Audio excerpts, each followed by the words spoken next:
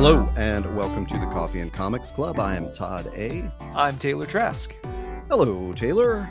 Good evening, Todd. Good evening. I am very excited to learn what these coffee gadgets are that you have been teasing me through text with for the past few days. Yes. So for our listeners who may not know, in each episode we talk about the coffee we're drinking as well as the comics or graphic novels that are tickling our fancy at any particular week. And we've been a little bit sort of lacking in the coffee part of that equation for the last couple episodes. So in an effort to rectify that, I, using some birthday funds, went out and grabbed some toys. And these are things that I have wanted for a while. So this isn't like I just was like, spur of the moment, random purchases. This is fulfilling Amazon checklist items. And Nice. and these are two things I'll preface by saying, I've been a French press fan, but I've been an AeroPress fan for a long time now.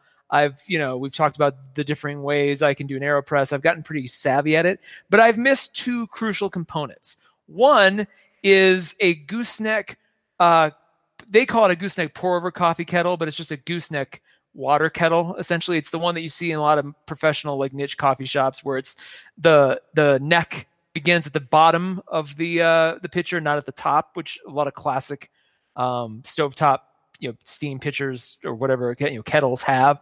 It starts in the bottom, and they usually have a thermometer in the top, which mine does. So not only can you get perfectly accurate water temperature every time, but you also are always guaranteed where that temperature is being drawn from is where the water is first emanating out of, not the top where it's going to be cooler. So you get perfectly calibrated temperature in your water. And it also has that really thin nozzle at the top, so you can really be precise with how you're pouring over grinds or tea leaves or whatever.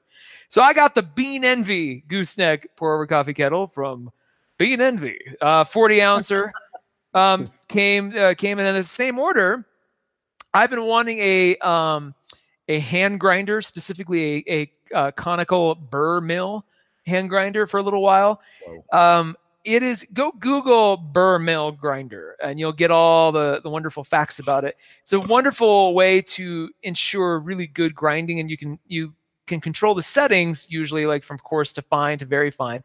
If you go to very fine, it's almost like a powder. It's crazy. So you can get really specific with it.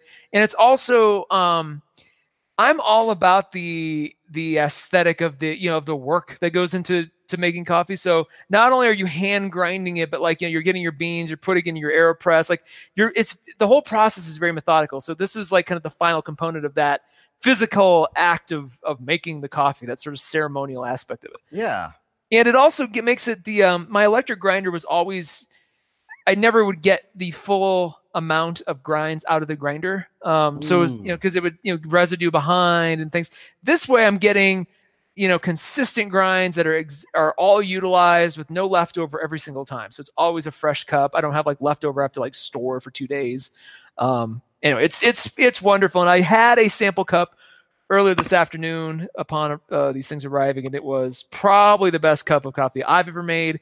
I will be very excited to continue on and experimenting. And now that I have kind of all my pieces assembled, so I think I'll be talking about coffee way more often.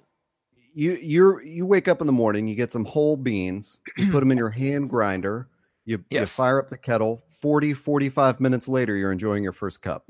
I would say 15 minutes max.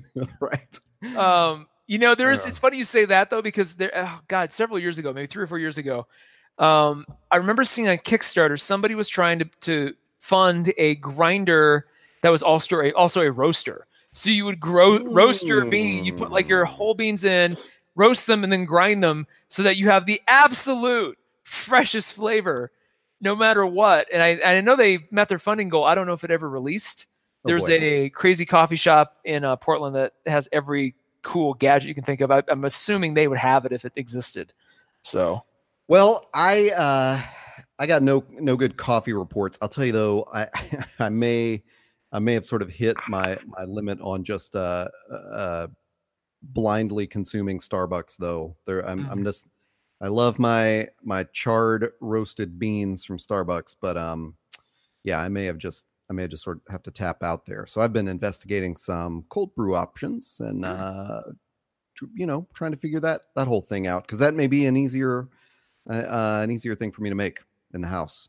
But right now I'm drinking a Simple Truth seltzer water, which is a Ralph's grocery store thing, which I usually don't buy because, speaking of that artisanal water, I got one of those fizzy maker things. What's it called? The Soda Stream. That's what I got.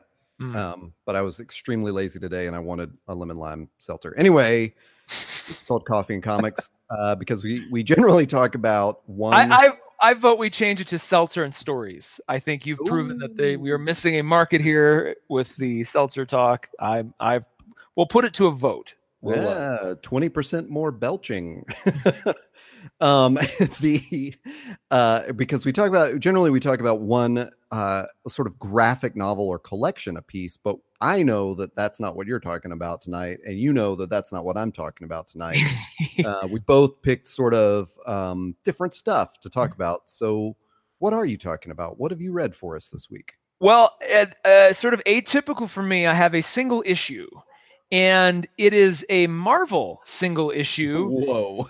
Yeah. That was not what I expected when you told me a single issue. And there's no way, I'm not even going to tease it because there's no way you would ever guess what it is. It's a single Marvel issue from 2015. It is number 2 of the Ultimates run from 2015. And it's number 2. It's got Galactus on the cover in the Da Vinci whatever that man, I forget the name of the man drawing. You know what I'm talking about, that famous medical drawing. Anyway, it's got Galactus on the cover, and it's just issue number 2. It's not like it's subtitled anything, as far as I can tell. The transported man. Yeah, exactly. That's not it. No. It does say on the inside cover page, and that's not even a subtitle. So it doesn't really give you that. It's by Al Ewing, Kenneth Rocafort, there we go, and Dan Brown. Probably not that Dan Brown, but...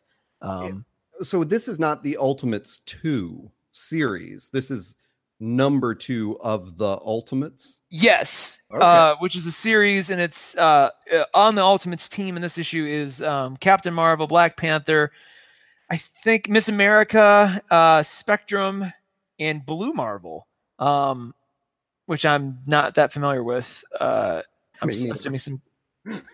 What's that? Me neither.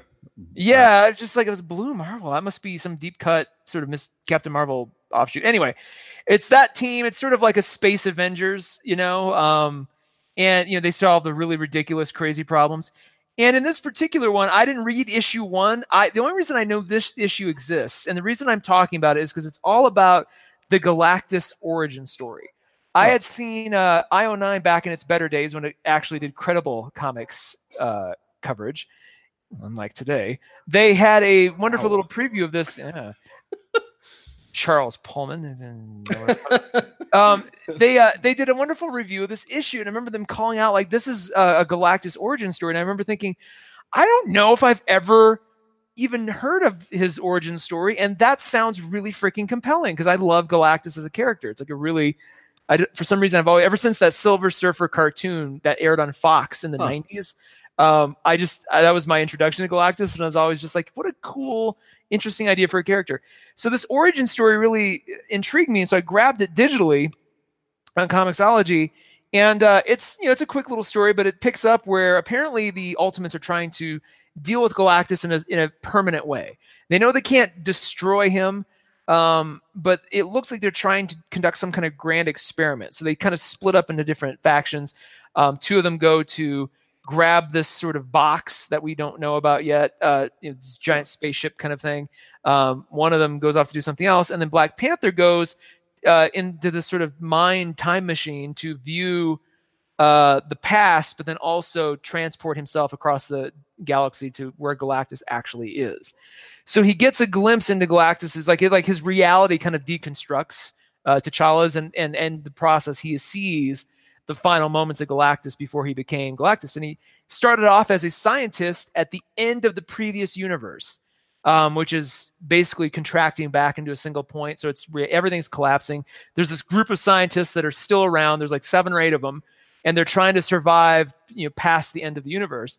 and their leader is a guy named Galen, and that guy goes on to become Galactus. And I don't want to spoil the how that happens or what goes on. There's a crucial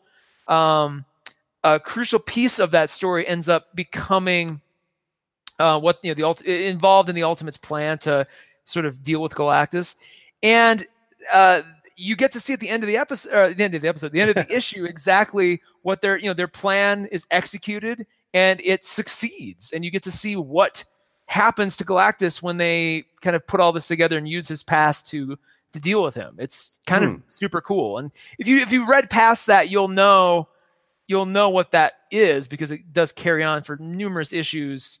Well past this series, I think it stayed in continuity in terms of how they handled him. But it's just like it's kind of like a little mini story that you could really read start to finish as its own thing. Like I never felt the need to know what issue 1 was or what the next 8 issues are. You can almost look at this as like just a Galactus one shot even. That just happens to have this collection of Avenger style, this Avenger style team sort of as the I don't even know if I'd call them the protagonists. They're just sort of there. They just kind of they just kind of move the story along, almost like fairies from Shakespeare's time or something. Like there's fairy characters that kind of like give you the backbone of the story, and that's kind of what they're almost like a chorus, like a Greek chorus. That's the better way to frame it. The Ultimates are like the Greek chorus of this whole thing, which is crazy.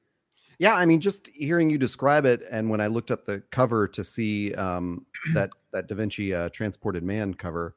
It looks like Galactus is on maybe 3 of the first 6 covers, and then Thanos is on the next like 4 of the next 6, and then Galactus is on the very last one. So I guess this is funny to just conjecture about a series that neither of us has really read or connected to, but I guess it's all dealing with sort of major intergalactic issues, Yeah, and I might, knowing that, I might just peek at the next couple issues. But if you're interested in Galactus in any way, definitely pick this up. It's wonderful. You can grab it on digitally is probably the best way to do it.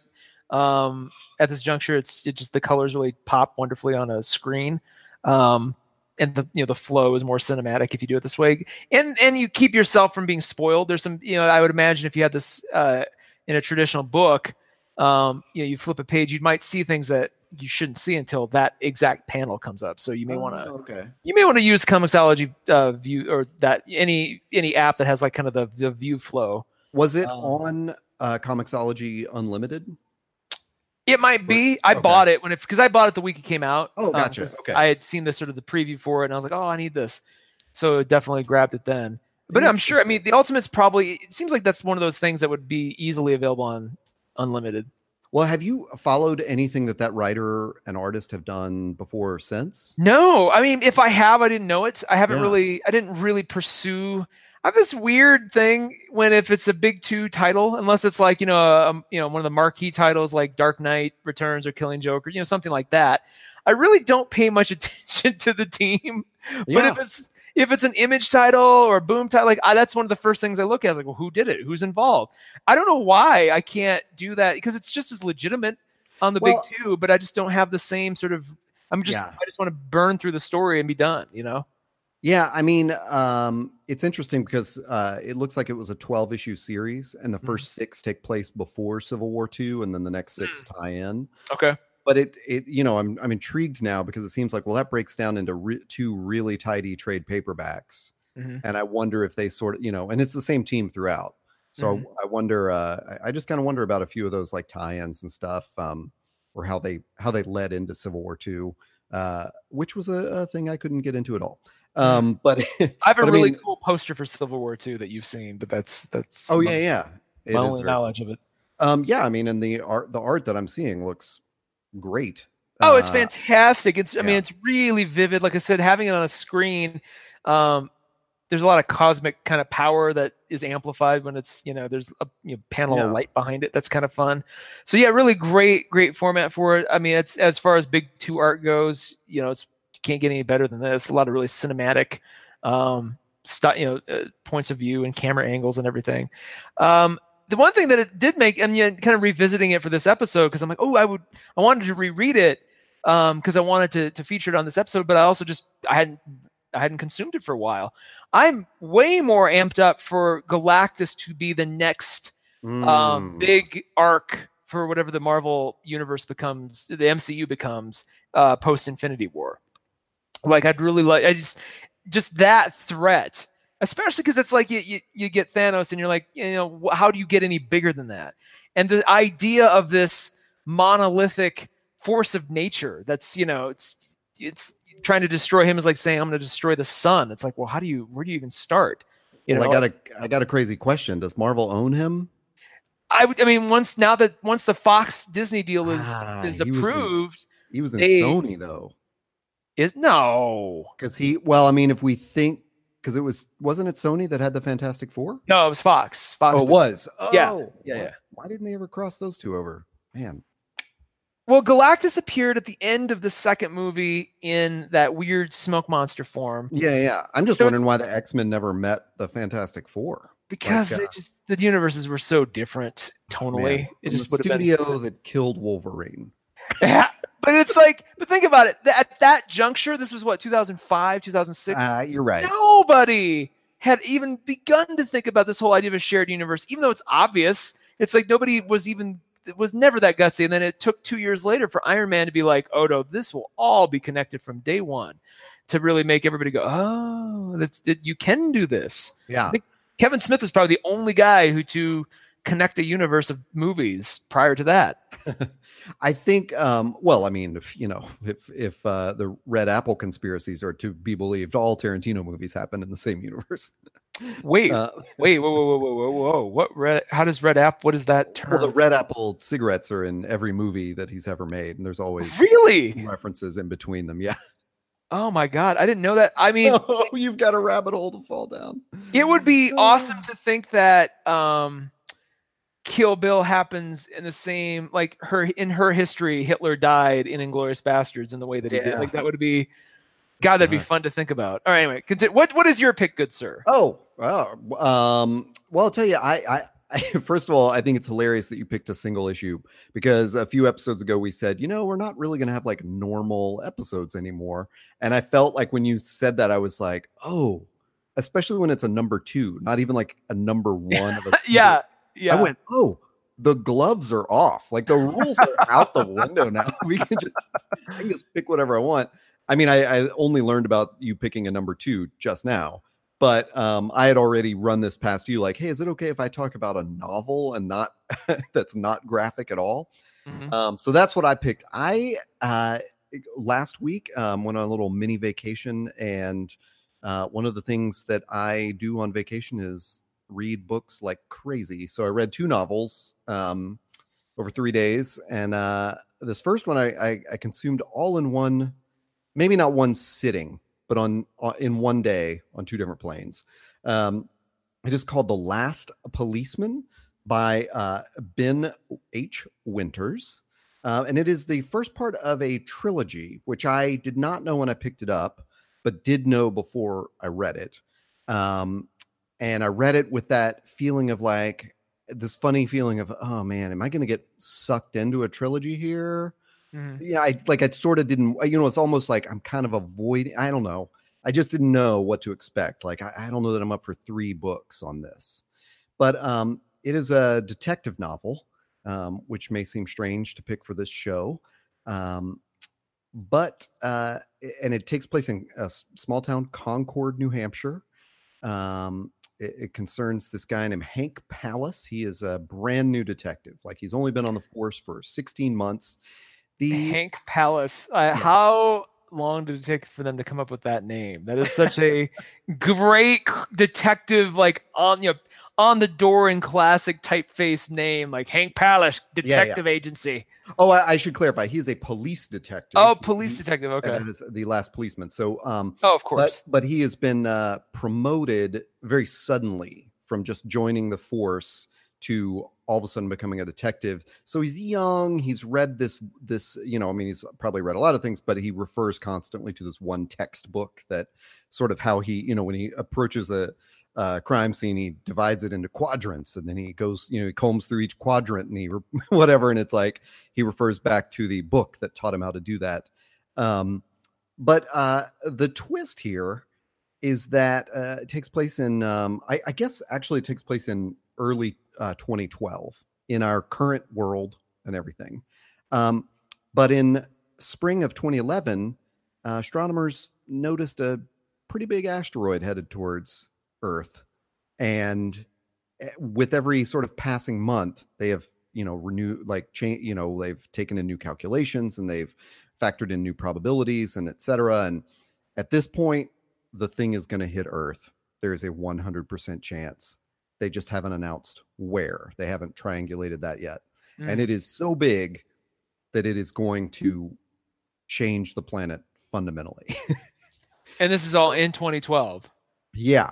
So there is a, Hank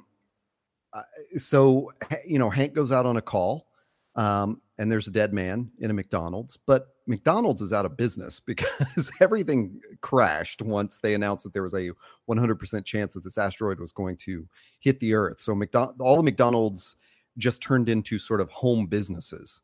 They still say McDonald's out front, but it's not actually a McDonald's. They just serve whatever they want. It's just kind of a diner that says McDonald's. Wow. Yeah. That's great. Same thing happened to 7-Eleven and Dunkin' Donuts and Starbucks. And Panera is still around, but some, of course it is. Like real, like religious rebirth has happened to their owners. So, yeah, so it's like you can't go in there without being proselytized too. Oh wow! Yeah. See, it's almost like, I know. It's almost like you were improvising something, knowing because I love Panera, like I go there all the damn time. But it's like that makes that makes perfect sense. Of course, that would happen. Like, yeah. Oh Jesus. Okay. So Panera is a cult. Wow. And McDonald's and Dunkin' Donuts are all just free for alls. They're like, so there are all these. I like how I didn't think of this term until I saw it in the summary. Pre-apocalyptic things happening, which is like a really great twist. Things are. It's not like we see a lot of post-apocalyptic stuff, or the apocalypse kind of stuff, like a zombie and uprising or something. But this is.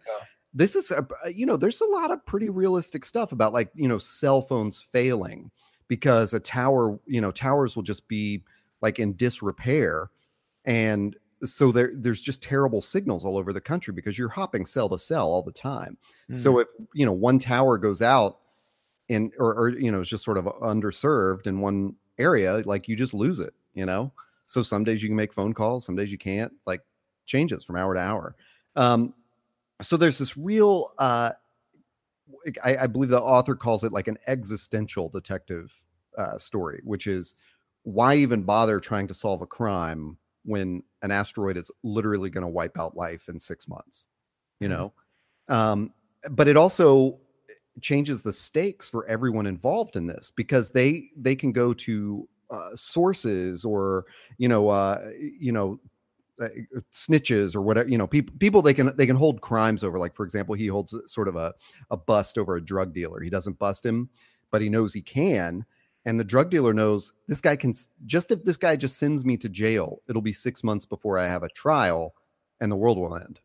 So I don't, I will do whatever he wants not to go to jail. But there are also all these crazy happenings, like the police force is just decimated. There's like 5 detectives left.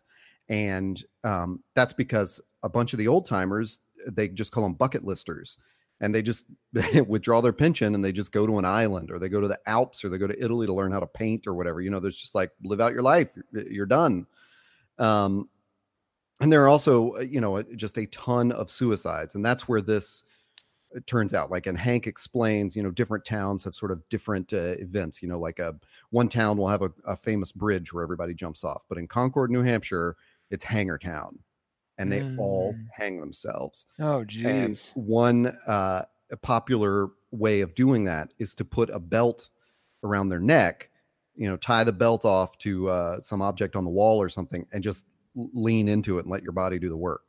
So that's how they find this body in McDonald's, is with a belt around his neck, So of course he being a young cop, he calls in the DA, and the DA is just unconvinced that this is foul play. It's obvious. It's a hanger. We got another hanger, but Hank is really persistent because he thinks it's odd that this guy has hung himself with a really expensive belt while he's still wearing a really cheap belt. And there are a lot of other tells, so he begins investigating this crime, and there are just all sorts of like any good detective novel, like great twists and money involved, and a whole there's a great sort of riff on that, cui bono, kind of who's benefiting from this death, and trying to run down that. It turns out this guy was an actuary with an insurance company, and insurance has changed completely. Oh, of course, yeah, it's insane.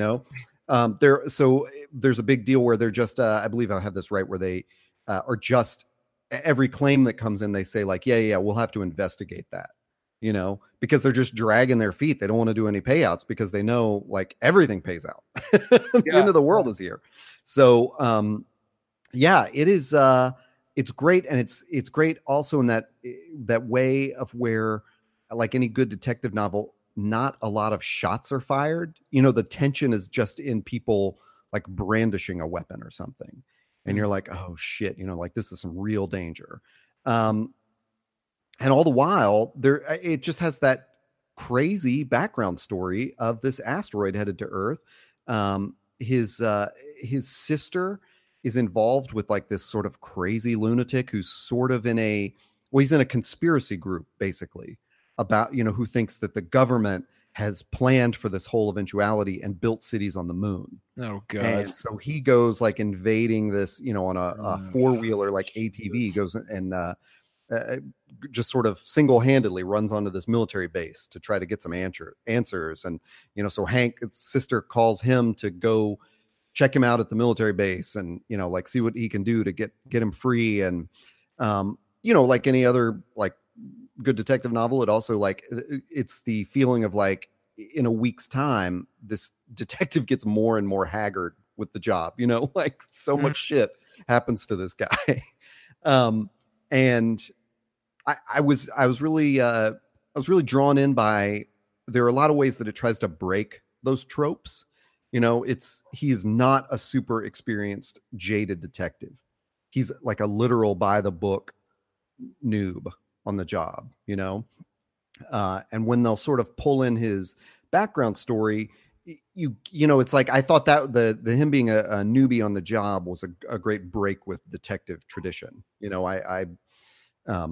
wasn't the he wasn't the hothead like Mel Gibson, and he's not the old guy who's told for the shit like Danny Glover. It's this guy. But does he talk about if he's that new? You'd think that like, he would have probably enlisted or joined when when the news came out about the asteroid. So it's like, does he talk about his? No, no, because before that. So it's less than a year, I think, when the novel picks up since they've found the asteroid. But like, even so, does he talk about like, what is his commitment to, justice and all this stuff when knowing that the end is so close? Does he talk about like why he's even doing this work at this juncture? No, he sees it as, and in fact, he like answers that to people. He's like, look, the asteroid's coming. We're all going to die. It doesn't matter. We do our jobs.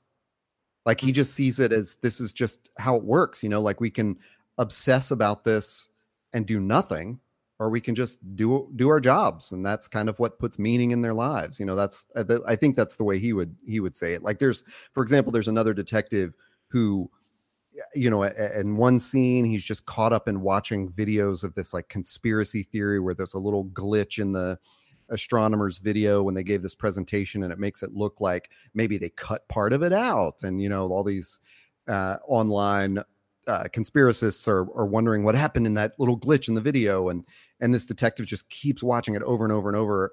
And Hank is he just doesn't understand this attitude. He's like, you're just trapped. You're lost in this thing,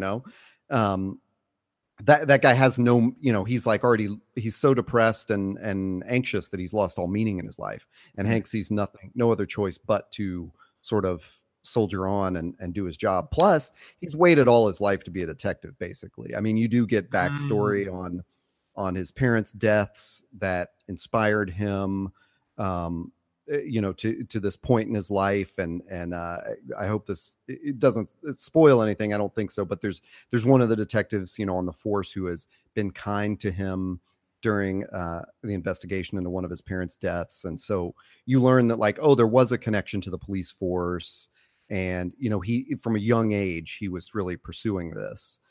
So I think to him, it's sort of like, yeah, he's a detective at the end of times, but that was, that was the trajectory he was always taking. So, yeah, I see why you picked this though, because this could easily be an Image graphic novel. Easily, like this just has all the hallmarks of some of those great indie stories that I've taken to and you've reviewed, from time to time too. Oh, so yeah. It kind of very much a stylistic fit, I think, into what the kinds of things we talk about here. Yeah, so it is, and it was published by Quirk Books, which I've mentioned before because I've when I talked about the author Sam Maggs, she publishes through Quirk Books, and boy, did I just blank out on everybody else I know on Quirk Books. Others.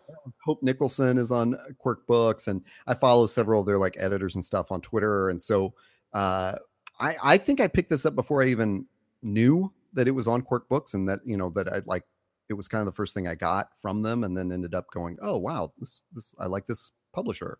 But it definitely fits into that sort of I want to say they did like Pride and Prejudice and Zombies, but I'm not totally sure. Okay. But that sort of feeling of like, I don't know, a pop culture, mashup with a genre. And so I think I know at one point when I was prepping for the episode and I Googled Last Policeman, I'd seen something about a film, but when I pulled up that Google search, I see from 2 years ago a news story that says NBC gives a pilot commitment to it. So I don't really know if it's being developed as a TV show because it is a trilogy. So I can imagine that they could get a few seasons out of this. Do you really think NBC is going to do that any justice, though? No, it doesn't belong there. And I don't honestly like the TikTok of the detective novel works, but I don't know that that's going to work in a series like with an asteroid on the way. In a movie, it might be great. But I, my friend Boris had read this recently and recommended it to me, and I said, "Oh, that's been sitting on my Kindle for a couple of years," and just that was the winner when I got on the plane last week. Nice. And I'll say that it, just to do a plug for another book, it was a little bit reminiscent of this book called The Yiddish Policeman's Union by Michael Chabon, which takes place in an alternate history where the state of Israel was not created after World War II. What? But instead, I believe it was open to people of Jewish heritage from all over the world, were given a lease on a bit of land in Sitka, Alaska. Oh my God. The Yiddish Policeman's Union. So it takes place in Sitka, where he is investigating, I guess it's a murder, in the last days before that lease just dissolves. So it's basically like when Hong Kong was returned to China after their lease was up. Yeah. That's sort of what's happening in Alaska. And, and the Jewish population there is having to decide whether to leave or not. The stakes weren't quite as high. They were just a lot weirder almost in the Yiddish Policeman's Union. But and the Yiddish Policeman's Union is more like literary take, I would say, on that. It was a little surprising to read such a I don't know. Michael Chabon's he's pretty much a nerd. But anyway, that's Last Policeman. I would highly recommend. I don't know what I'm going to do about the second book because, like all good trilogies, it ends with some hints of what could come, and I'm sort of torn. Like, well, if I do the second one, I got to do the third one. How much do the conspiracy theorists, crazy people, play into it? Are they more just setting and decoration, or do they actually have meaningful story engagement? it's setting and decoration. Great. Actually, that's a great point to bring up.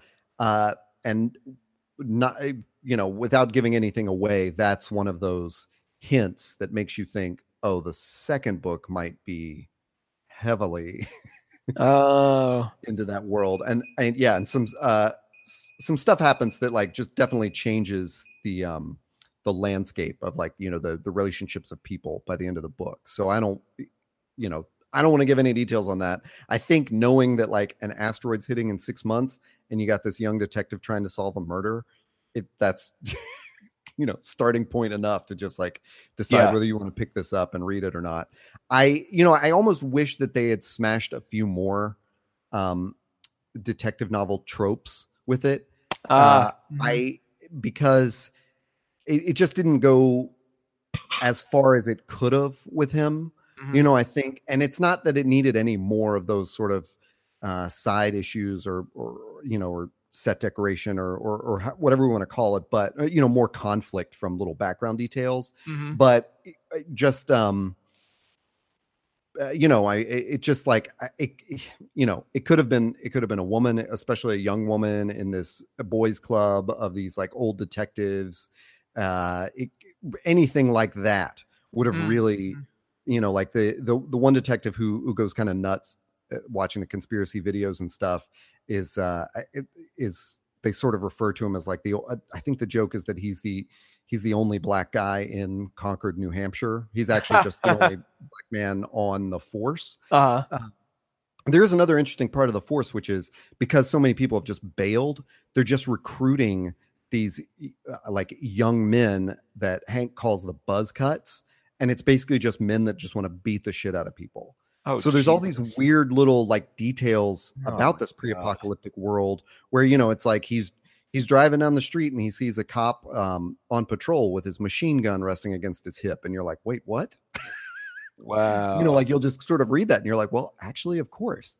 And so they're getting to that point and they arrive at it by the end of the novel, which is um, they're not trying to solve crimes. They're just trying to keep order, I just and not even order, but just stop, chaos. I like what you said though. I mean, I'll definitely probably pick it up at some point. I do like what you said though about wishing it could have subverted more of those detective tropes because as you were sort of giving some variations on what that could be, I was reminded of a couple really good Black Mirror episodes where they do just that because Black Mirror always seems to have kind of one of the off things about it, or the sort of the uncomfortable feelings you get from watching those episodes, is not only the twist, but just sort of the way they subvert a lot of those tropes Right, across right. different sci-fi stories. And what you sort of described, I'm like, yeah, that would feel really sort of it would kind of trip you up just enough so that Yeah. everything kind of had an unsettled feel to it. Just Well, because you're so they break that trope of having like this fresh young detective, and he doesn't have a partner basically. Like he has to interact with other detectives, but yeah, they're all but running that's their own cases. I But mean, then they Blade Runner's don't. that. Right, but then they don't break the trope of having the old guys constantly criticize him and not believe him. Yeah. Which would have been like a little bit more interesting. Like, well, what if they I don't know. There is actually a great camaraderie that you sense there. Like I really got a feeling for the characters of these detectives, but how much different would it have been if it had been a woman suddenly promoted to this position or a person of color? And it's like, oh, now there's like this additional mix into it. And you're not, it did that thing that you worry about in detective stories where, and any kind of mystery where you're sort of jumping ahead in your mind, so when there's like a woman is introduced, you're like, oh wait, is this gonna be a love interest, or there's like a Uh, mysterious other man introduced and you're like, oh yeah, I'm gonna watch out for him. It's so you're still doing that, and I'm sure that the author to some extent wanted to do those things to give you a bunch of red herrings like in the detective tradition, but also to throw you off and make you wonder where he's going to uh, um, you know disconnect from the normal detective tropes. But it could have been like, it could have almost pushed that like a little bit farther with with some of the just genders and ethnicities of these people. I mhm. mean, you just get the feeling that it's like, oh, it's white Concord, New Hampshire, and we're just watching a detective novel with this plot sometimes. Mhm, mhm, mhm. So Yeah, it could have been a little. I love the idea that you pulled up Black Mirror because it's like Black Mirror will subvert a trope and then they'll just twist it a little bit and you're like, oh, what? Yeah. So Last Policeman by Ben Winters. Rock on. Well, if you liked that review and ones like it, you can find more at by searching Coffee and Comics wherever you can get podcasts. Go to our website, findusthere.org, and also just look us up via Coffee and Comics Club on Twitter, Instagram, hashtags, all that good stuff. I am by Taylor Trask on Twitter. I am Hey Todd A on Twitter and Instagram. Excellent. And that's been great. I think we'll be back again next week. I've got a really good pick for next week, so can't wait to get into that one. It's going to be, I'll give you a teaser, it's going to be a multimedia pick. So still very much a graphic novel, but one with a very interesting, intentional sort of hybrid thing going on with it. I was worried that I knew with Last Policeman that I really didn't want to talk about details because I didn't want to give any of the detective stuff away.